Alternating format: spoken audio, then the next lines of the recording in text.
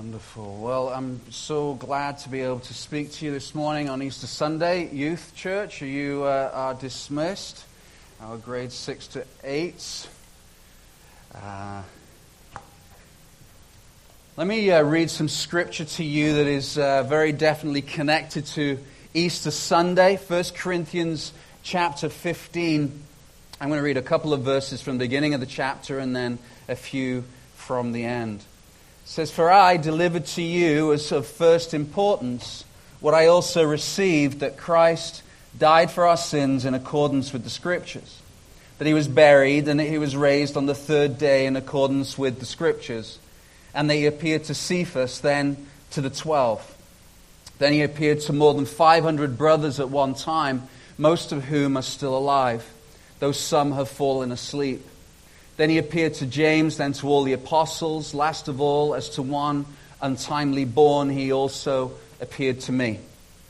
And then in verse 57 it says, "But thanks be to God who gives us the victory through our Lord Jesus Christ. Therefore, my beloved brothers, be steadfast, immovable, always abounding in the work of the Lord, knowing that in the Lord your labor is not in vain." 1 Corinthians chapter 15 is a celebration passage. And can you hear me feeding back slightly? I don't know. Do you want me to use the other microphone? I can. Does that help? Okay, let me see if this is any better. Is this good? Oh, there we go. Sound like a radio DJ now. Let me just disconnect myself here. Okay, so I don't normally do this in front of everybody. It feels kind of awkward. There we go.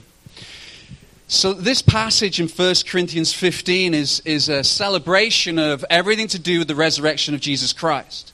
And as Christians, the resurrection of Jesus Christ really is what our faith stands upon, because you can look back in history and you can see that a man called Jesus Christ lived, and he lived at the time period that Christians believe, and then you can also see that he died. The history books declare that. In fact, we were talking this morning, there was an article in The Guardian from Britain that basically it's now seen as complete lunacy to say that Jesus didn't actually exist. So we know that Jesus lived, and you can see in history that he died, and you can see then that there's this incredible move of Christianity that emerges from the area at that time, where hundreds and thousands of people join this movement called Christianity. In the early times, it was called the Way, the people of the Way.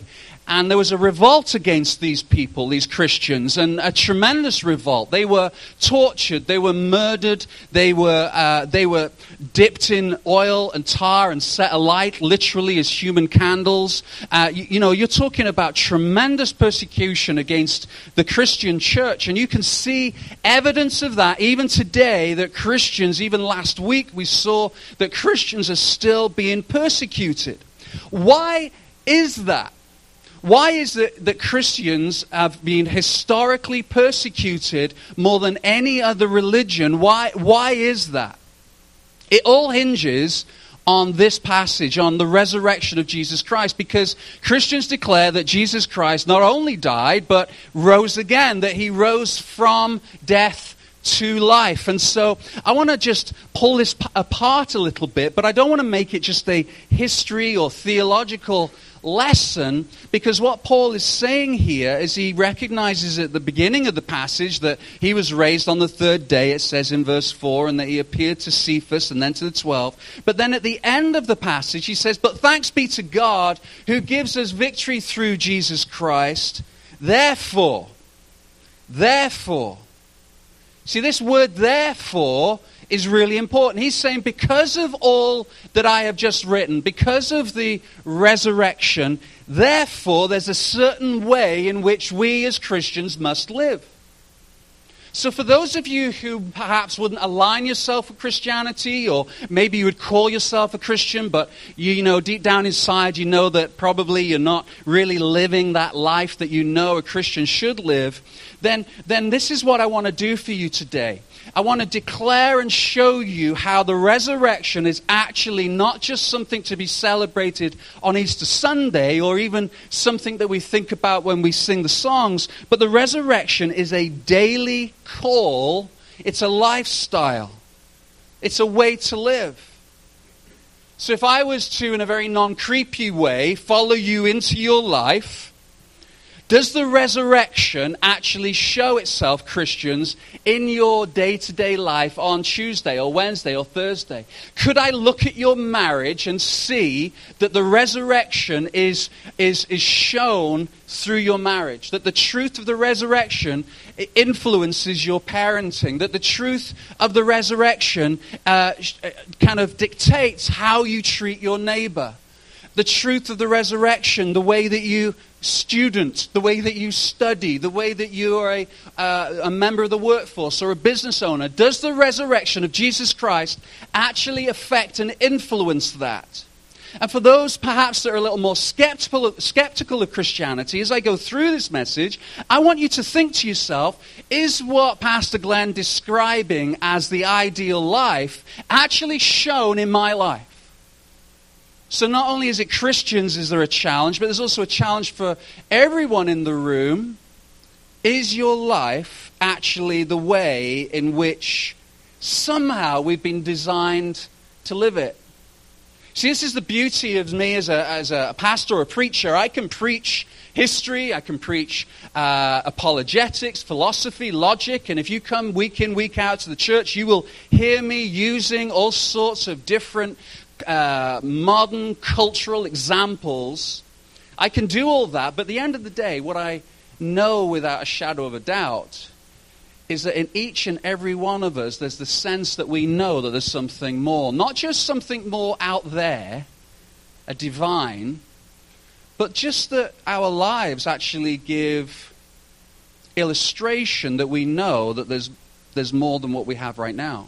And it shows itself in really obvious ways. The constant pursuit that we have in life.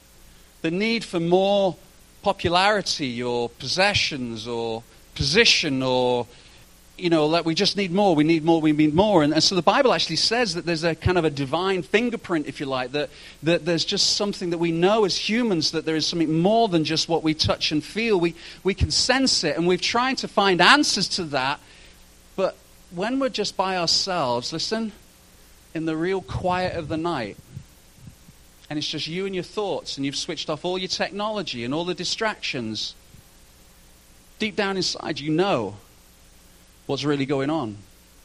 And you know that the technology in the family or the work, as beautiful as all this wonderful stuff is, it kind of fails and falls short because we just are always looking for more. So the first thing that Paul actually says in 1 Corinthians in verse 58, in the therefore, he says, my beloved brothers, Christians, therefore, my beloved brothers, be steadfast, immovable, he says, always abounding in the work of the Lord, knowing that in the Lord your labor is not in vain.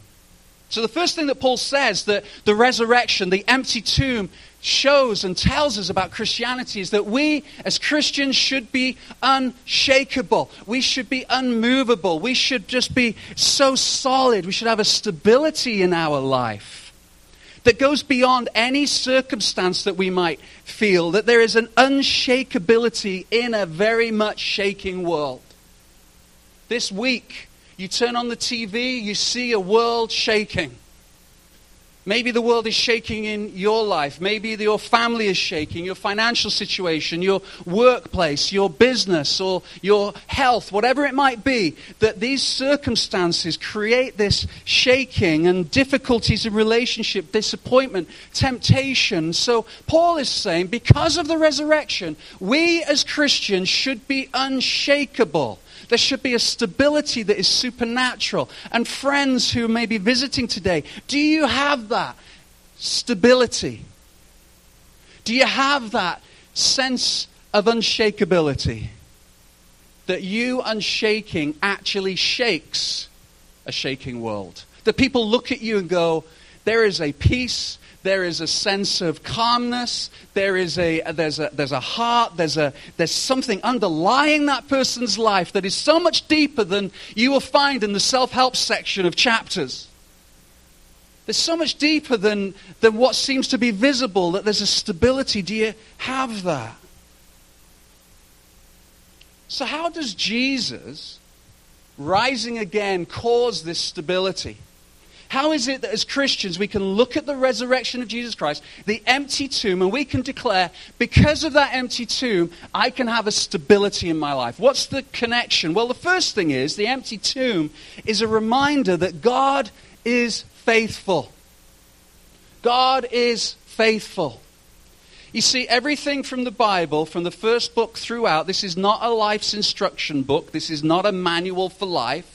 There's lots of stuff in here that is very helpful to life, but ultimately this is a storybook. It's a rescue mission. It's from the very first pages, it's God on a rescue mission to bring us back to the design that we were created for. There's that ache that we have that I described at the beginning. It's a rescue mission, and all the way through, God was faithful to his promise, and he's faithful to his promise now. I'm 44 years old. I have 4 children. My eldest is 23. My youngest is 12. And I can say without a shadow of a doubt, as I look through my life, and I haven't been a Christian my whole life, but I can see through my Christian life that there has been times when God has shown himself so faithful to me and my family. And we have been through some stuff. You're like, well, maybe you just haven't been through what I've been through. And you're probably right. But we've been through our stuff. I say this in front of my wife, and I say it because I know she will agree. We've been married for, this is our 24th year? 23, 24. 24th year married.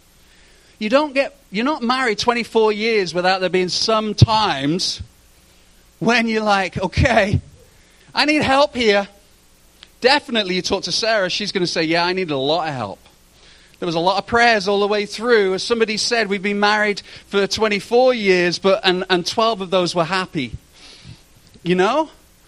Because life is tough. It's challenging. And God is faithful. He's faithful in an unfaithful world. The world will let you down.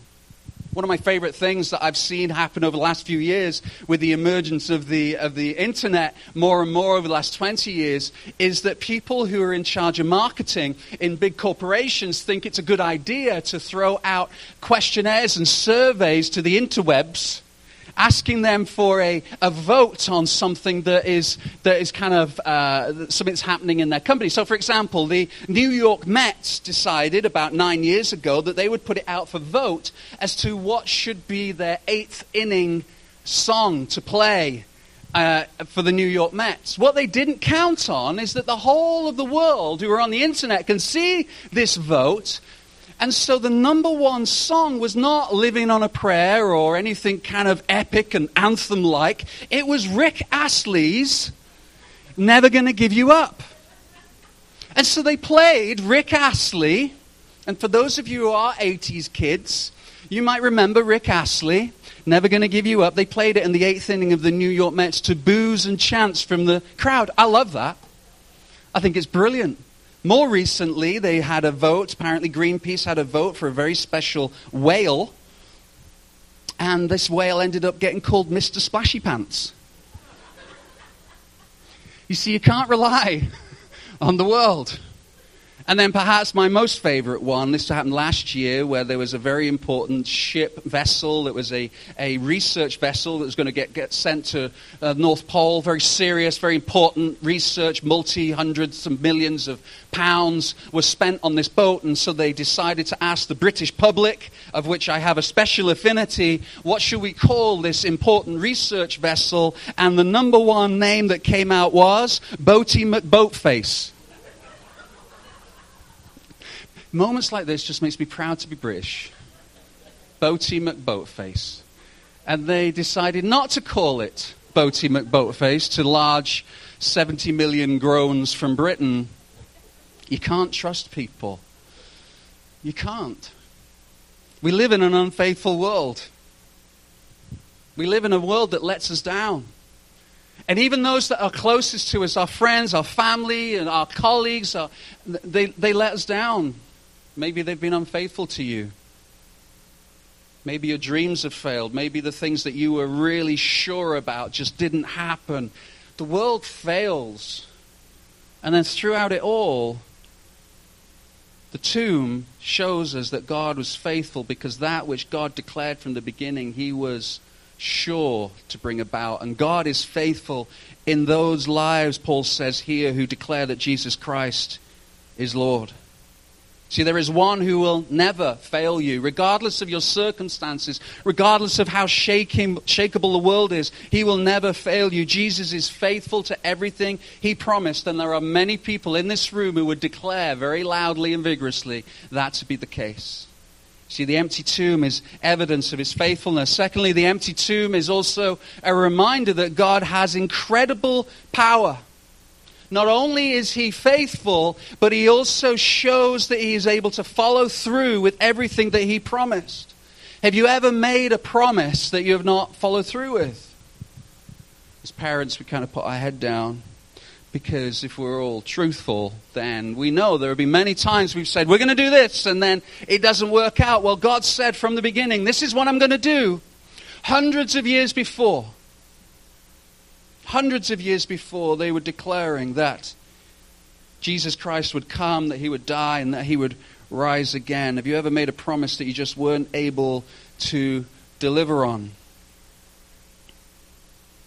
You see, God showed that he has incredible power by beating death in Jesus Christ, his Son. You see, God delivers on his promises. So those of you who are perhaps more skeptical will understandably say, yeah, but where's the evidence?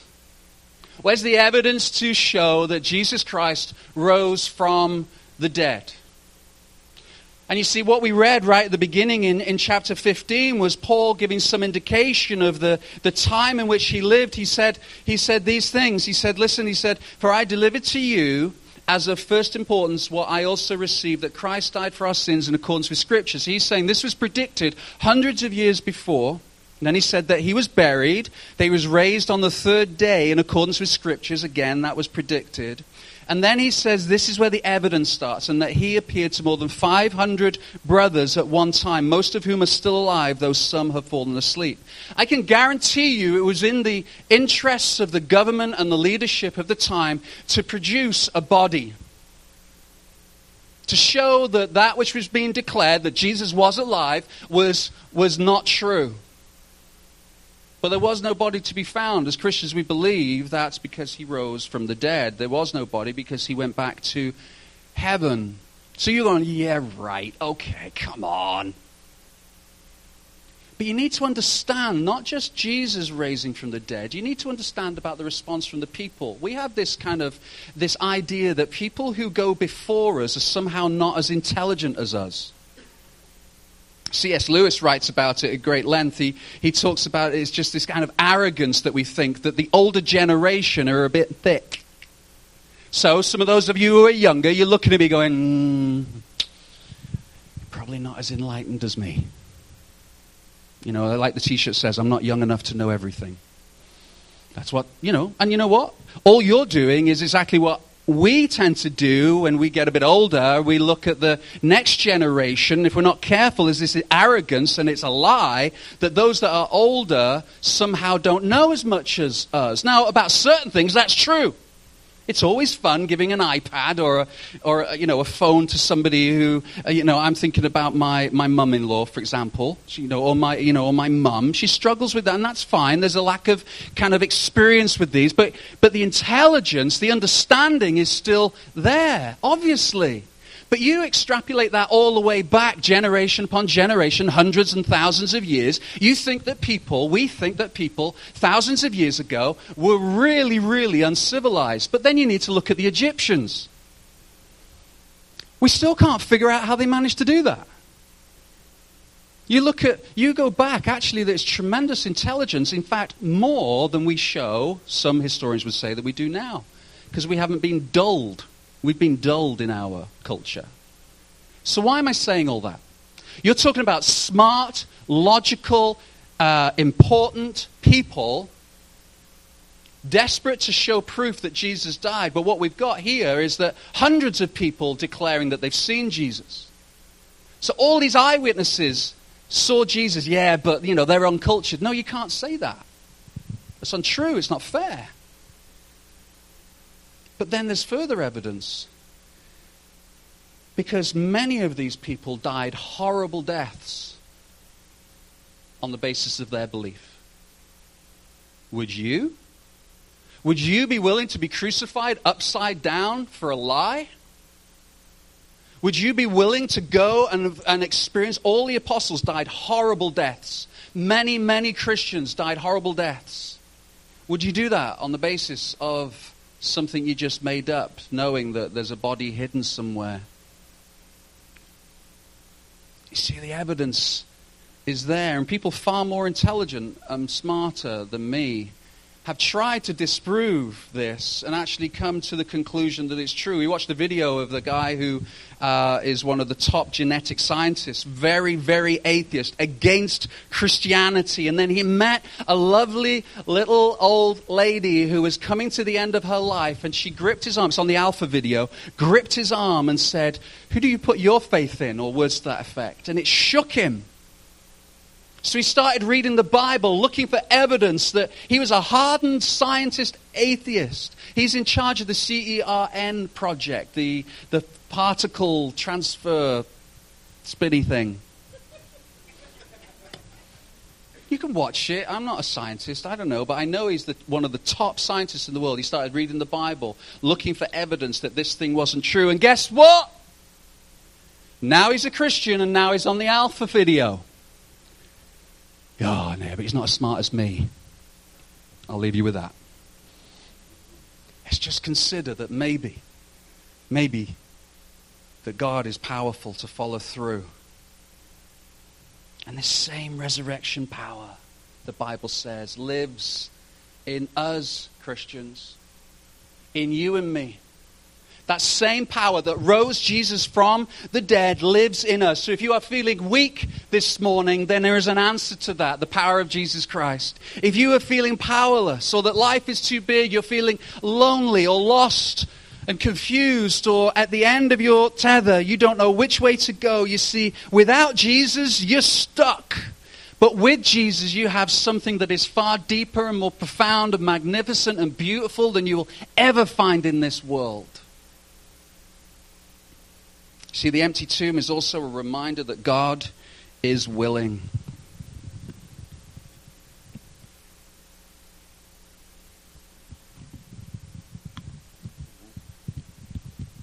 It's a challenge with the handheld mic. God is willing. You see, he's faithful, he's powerful, he's willing. And we ought to be amazed at God's willingness to love us. I spent a lot of time last week, and you can listen to it online, talking about why Jesus had to die. Why didn't God just, he was so powerful, why did he just forgive everybody? What kind of God kills his own son? What's that all about? You need to listen to the message. But the underlying message throughout that last week's sermon is this, is that God loves us so much that he gave me, and I know who I am, he gave me the ultimate gift in his son dying. He was willing and he was enthusiastic to love me. He's faithful. He's powerful. He's willing. And that makes me unshakable. That makes me stable, because the world can throw whatever it wants to throw at me, and I can stay strong and I can stay unshakable. Is that a fight sometimes? Absolutely. It's hard work. But I have something, and many others in this room have something which they stand. And Christians, we need to remember the reason we celebrate the resurrection today and every day is because God was willing to love you. So much so that Jesus, God-man, died on the cross for you. I'd love to go into great depth again about the why. Please listen to last week's message. But God is faithful, he's powerful, he's willing. And then Paul carries on. He says, because of that, he says, you're always abounding in the work of the Lord. This word abounding literally means enthusiastic, hopeful, motivated, driven, and courageous. You see, because Jesus Christ died and rose again. Him rising again proved everything that he said was true, and we believe that he rose again. Because of that, we can be stable, we can be strong, we can be unshakable. Why? Because God is faithful. He follows through with power, and he is willing. And this results in something amazing happening in the Christian life, as described by this word, abounding. The abounding means I can live life, and life to the full, in full energy, because of the resurrection, the power of God living in me.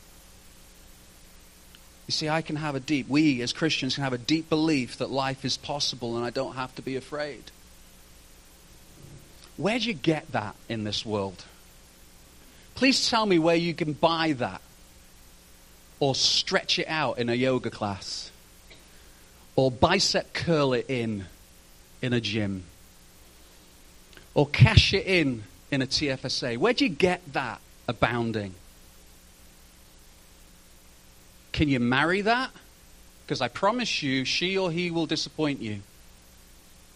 If they are the answer to your needs, at some point they're going to let you down. It's called marriage. But you see, if you have something strong outside of you, two people making much of Jesus coming together, then you've got strength. Where'd you get this abounding? Can you business it in? Can you buy it in? Can you read it in? Can you deep breathe it in? People have been trying for thousands, for millennia. And Paul says you can be abounding because of the resurrection of Jesus Christ. Because God is willing, God is faithful, God is powerful. You can abound.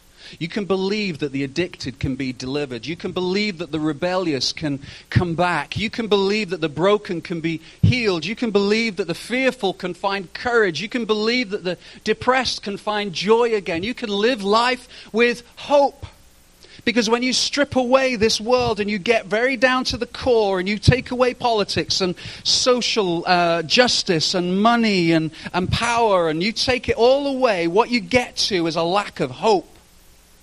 And what we do is we put our hope in material things and in things that we think we can come to, and it fails. See, God does not fail when you anchor your life in something that's outside of you and more powerful than you. See, I believe in the power of what happened in the empty tomb because I don't want to just scrape by. You can have abundant joy and joy more abundantly. You can have peace and peace more abundantly. You can have courage and courage more abundantly. You can have love and love more abundantly, strength and strength more abundantly. Isn't that good news? Why would you walk away from that thinking that you're going to find it somewhere else? Because we can move on from disappointment. We can move on from pettiness, and we can move on from our hurt and our disappointment and our bitterness. I have, like I said, I have 4 children, and my eldest is, she left about 18 months ago, and my next one is in Britain right now. She's at Cape and Ray, and I have 2 boys at home. Boys are very different than girls in more ways than one. And having parented girls and boys are very physical. You know, with the girls, you need a really great spiritual counselor, for me, for a dad, because they just keep me in a perpetual state of panic. Because that's what daughters are. I love them, but man, they just cause me sleepless nights. But with a boy, you just need a really good cup.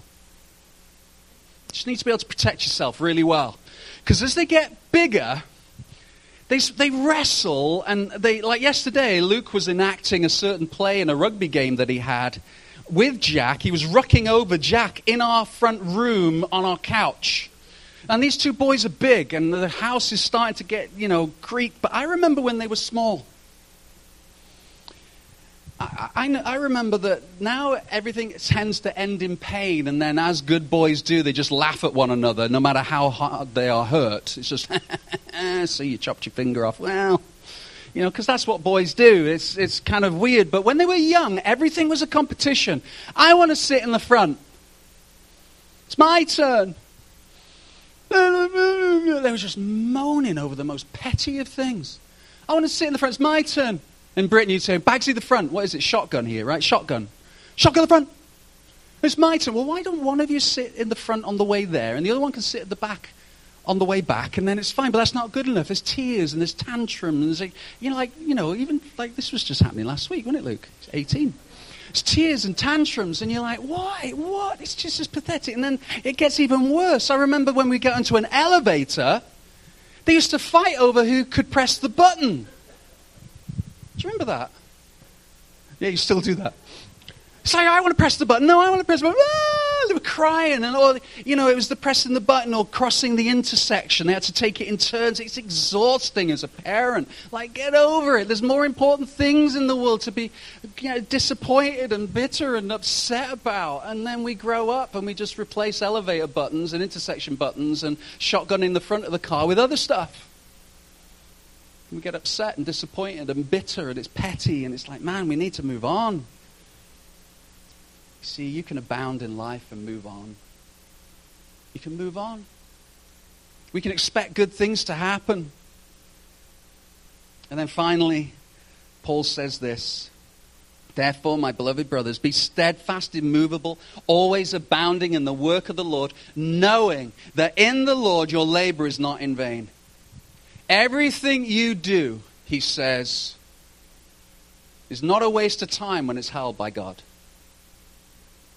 See, think of all the things that have happened up to this moment of resurrection. All the things that God had put into place for the resurrection and the death and rising of Christ to happen again. Think of all those wonderful things that have happened. God is the master at taking the smallest detail and turning it into his story. And he does exactly the same. Paul says, your life is not in vain. Even the smallest of details can work towards the story of God. And that gives you tremendous security to be able to relax. You can look at your children and you can go, man, I'm worried. This is hard. I'm not sure what this world is going to be like for them as they grow up. But I believe in a God which says that life is not in vain. You can look at your own life, in your own situation, in your own struggles, and you can say, I don't understand why this is happening. But I know with confidence it's not in vain because God has a bigger story than I have. So it moves away from that which we can hold and see and touch and puts it into the hands of somebody who sees so much more than we. The smallest of detail can change a story. I've mentioned already that I enjoy some of the stories that come out of Britain, like Boaty McBoatface. One that I heard recently kind of just takes the biscuit. Is that a Canadian term? Takes the biscuit? No. Pete knows what I mean, don't you, Pete? It wins. I don't know why take the biscuit means wins, but there was something that came up into the House of Lords as they were discussing the whole whether or not Britain should leave Europe, which is kind of an interesting story in itself, by the way, because the Brits have never considered themselves European. Like, trust me, there's Europe and then there's Britain. And that's just the way we kind of thought. Is we're very like, no, it's the UK. You don't call a British person European. It doesn't go down well with most Brits. But, we're part of the European Union. And so there was, as you heard, the whole Brexit thing. And as the discussion of Brexit happened, something very important came up into our House of Lords because a certain elderly lord was representing a large group of construction companies. And he wanted to make sure we came out of Europe because there's this law that has been brought in from Europe that affects the construction companies. And the law surrounds the great crested newt. Bear with me. The great crested newt is a protected newt. And if one of these newts are found on land in Britain, there's no construction allowed on that whole piece of land because they're protected. So this lord was saying this is ridiculous because this is what was happening, and I think this is wonderful. Conservation and environmental groups got wind of this, and they were breeding great crested newts, and they were hearing about where building and construction was happening, and they just happened to come along and go, I'm going to drop a few. And then, they just made sure that they were found, because as soon as one newt was found, then all the bulldozers and everything had to stop work, and then that beautiful, swift, political, governmental mechanism started. where they had to prove that they were not breeding, and it basically brought the whole construction thing to a halt. Isn't that wonderful? That something as small as that can have such a great impact. I love that. So much so, I actually came up to the House of Lords. I don't know what the end result was. Well, I guess the end result was Brexit, so I guess he won. The great crested newts are now... Let's move on. I don't know. For those sorry if you've got offended those newt lovers in the room, but something so small can have such a profound effect. Maybe something really small in your life had such a profound effect that's holding you back. Other people kind of go, well, you just need to move on. You see, Paul says that there is nothing in your life that is for vain, that God cannot use, cannot transform, cannot change. And Christians, we need to live in the light of that God is faithful. He is powerful, and the resurrection proves it. That God is willing to love somebody just like you and me. That the result of that is that we can be abounding in our life and know that everything that we do has a story connected to it. When Jesus was meeting Martha, he said this to Martha. He said, I am the resurrection and the life. He brought life and resurrection together. He said, I am the resurrection and the life. And then he said this to Martha. Listen, do you believe this? Christians, do you believe in the resurrection of Jesus Christ so much so that it affects your everyday life? For those of you who are just thinking through Christianity, what do you put your belief in? Maybe you're saying, I don't know if I've ever believed this. I don't have that kind of stability. I don't have that kind of faith. It's okay for you. You know, my life is just a complete mess. Or you know what? I've got it all under control, Glenn. I'm my education, my business, my family. I can do this. I can push through.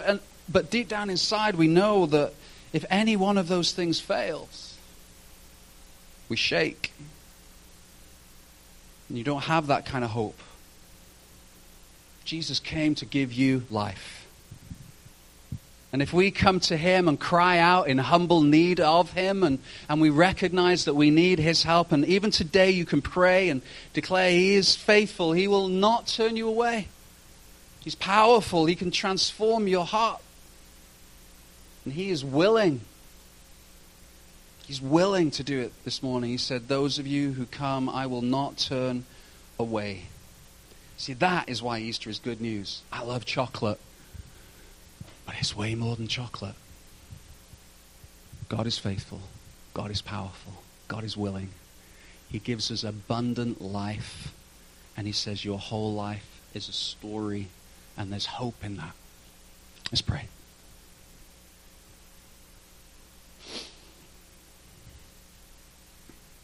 Dear God, I thank you for your word. I thank you, God, that I can put my faith and hope in something so significant and so powerful.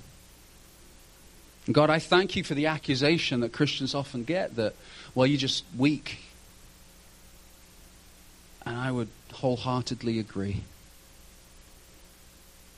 God, I can't do this life by myself. I can't be the dad I want to be. I can't be the husband I want to be. I can't be the employer or pastor I want to be. I need your help. I am weak, Lord.